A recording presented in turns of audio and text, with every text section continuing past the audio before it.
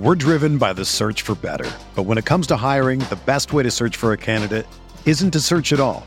Don't search, match with Indeed. Indeed is your matching and hiring platform with over 350 million global monthly visitors, according to Indeed data, and a matching engine that helps you find quality candidates fast. Ditch the busy work. Use Indeed for scheduling, screening, and messaging so you can connect with candidates faster. Leveraging over 140 million qualifications and preferences every day, Indeed's matching engine is constantly learning from your preferences, so the more you use Indeed, the better it gets. Join more than 3.5 million businesses worldwide that use Indeed to hire great talent fast. And listeners of this show will get a $75 sponsored job credit to get your jobs more visibility at Indeed.com/Blue Wire. Just go to Indeed.com/Blue Wire right now and support our show by saying that you heard about Indeed on this podcast. That's Indeed.com/Blue Wire. Terms and conditions apply. Need to hire? You need Indeed. What's going on, everybody? Rob Doster here for the Field of 60. Today, we are bringing you another episode in our Off the Carousel series, where we will be joined by each and every new head coach to the Division I ranks. There are almost 60 of them. We're going to be rolling these out a couple of days throughout the month of May and the month of June. So make sure that you subscribe to the channel. And if you like this interview, don't be afraid to tap that like button. That stuff really does help our channel and help our presence on YouTube. It helps more people like you find this content. And since I have you guys here, make sure that you check out our Instagram and TikTok pages. We are going to be pumping out more unique content over there throughout the summer heading into next season. Like, for example, did you know that Penny Hardaway was shot when he was a player in college? I bet you didn't know that. There are more stories like that on those pages. The links are in the description below. So now, without further ado, let's get into another edition of Off the Carousel.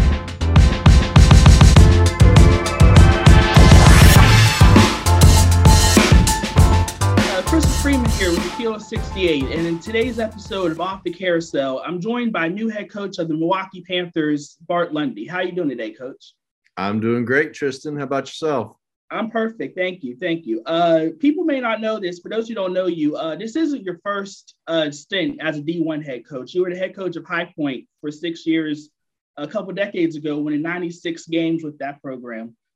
Between now and then, what were the things that you learned with High Point that you hope to take with you with the Panthers?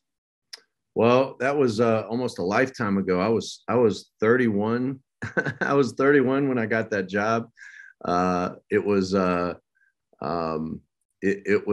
transition Division I, and it was a great ride. I loved my time there. But after that 6 years, I spent 3 years at Marquette with Buzz Williams when the Big East was not that it's not real now, but it was real then. A lot of Hall of Fame coaches, a lot of great teams, national champions, really tough league. UConn finished 10th in the regular season. And that's when Kimba was there. They won the national championship. That gives you an idea how good the league was. So I went from there a year at North Texas, and then returned to Queens University in Charlotte for my second stint. I was the head coach there when I was 25. They built a new facility. I went back, and I've had 9 wonderful seasons there before making this transition to Milwaukee. Awesome. You mentioned Queens before. This is your previous stop. You're coming off 7 straight trips to the NCAA tournament with a lot of success. What were the reasons why you were able to be so successful at Queens? Well, it's a great institution. We were able to get really good players that I couldn't screw up. We had a pretty good formula for success. When I first got there, we had to kind of go outside of North Carolina to get some players.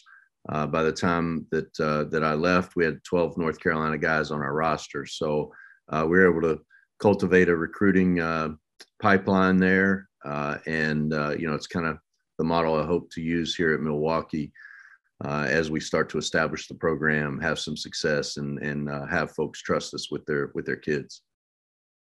You spent a good portion of your coaching career in the South, and now you're coming back to the Midwest with Milwaukee. Was there something about this job that made it really appealing for you that you wanted to take the opportunity when it presented itself? Well, like most things in life, this wasn't something that I planned. Amanda Braun, the athletic director, reached out. Wasn't a job that I was searching for. I wasn't searching for any jobs. Queens was going Division I. I was a big part of that. But Amanda really sold me on the vision of the program, and I had been in Milwaukee. I know how rabid the fans can be here, and I knew if you put a winner out there that they would come out and support it. So Queens really did an amazing job trying to keep me at Queens and offered me basically a lifetime contract for very similar money. But I just thought, my family thought at this point in my career, I was ready for a new challenge. I had built a program there. Hey, let's go on an adventure and build another one. Great. And you joined Milwaukee coming off a year where they had a lot of fanfare come in with Patrick Baldwin Jr., the first ever 5-star commit for the program and the conference. Things weren't able to go smoothly as they would like. How are you coming in your first year, sort of want to bring the fanfare back to get the fan base excited and hyped for your era coming in? Yeah, the fan base is ready to explode here. They just need to see some winning and some exciting basketball. We're going to play a really exciting style. I'm gonna get out and try to embarrass myself daily with the students and in the community. I don't know if I can do it like Bruce Pearl did it when he was here. There's nobody that markets a program like that. But I think getting good kids, exciting players, and playing an exciting style, being a little bit vulnerable as the head coach and, being real with people. I think that they'll come out. In Milwaukee, if you haven't experienced it, when they're behind something, man, they go all out. So, we just got to get it rolling. As expected with the new coaching change, there's a lot of roster turnover. DeAndre Golston had left the program as well as several others. But in the Horizon League overall, only 5 of the 15 all Horizon League players are returned.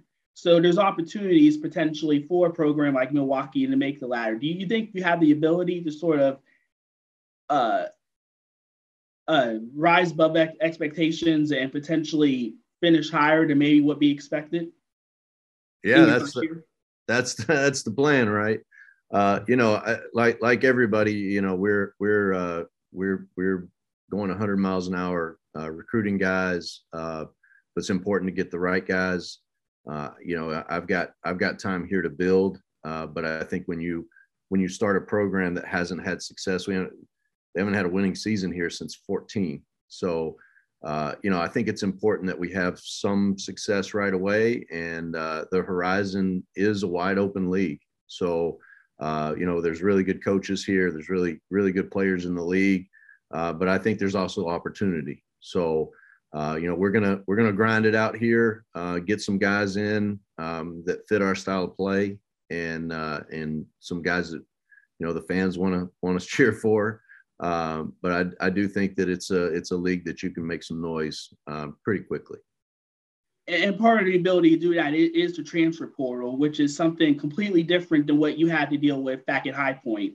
How is it now as a mid-major coach that are you going to do with the transfer portal and navigate it in this era, especially with NIL and other factors?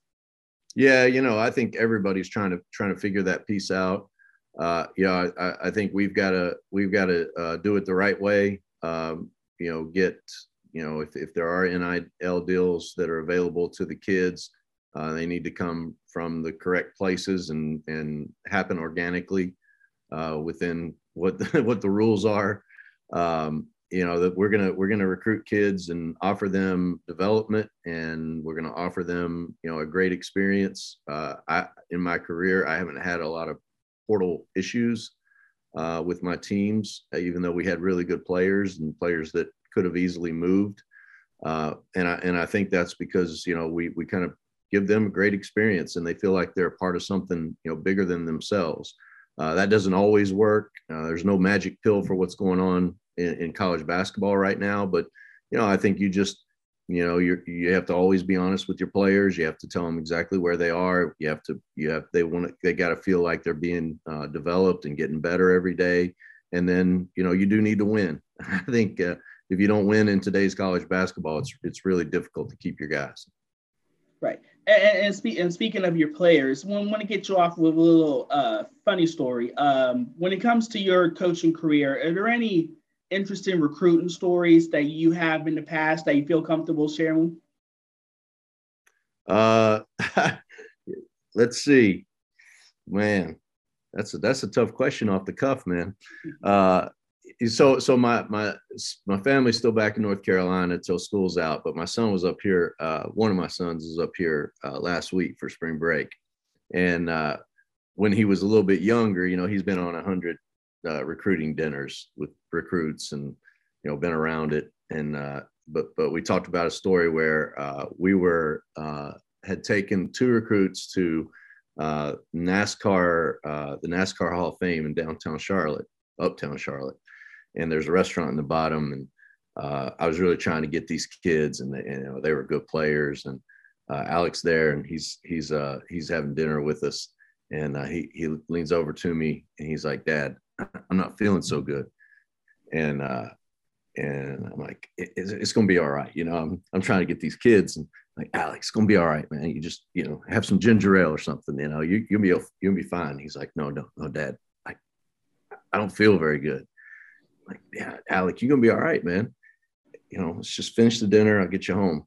And he's like, "Dad, we got to go." And we got about to the door, and it just all came out. So, the worst part was the recruits were fine. The recruits were fine. They that was what it was. But Alec felt so bad. He's like, "Oh, Dad's not going to get these recruits because of me now, because I got sick." And I'm thinking, man, I'm a terrible father because I just let my son throw up.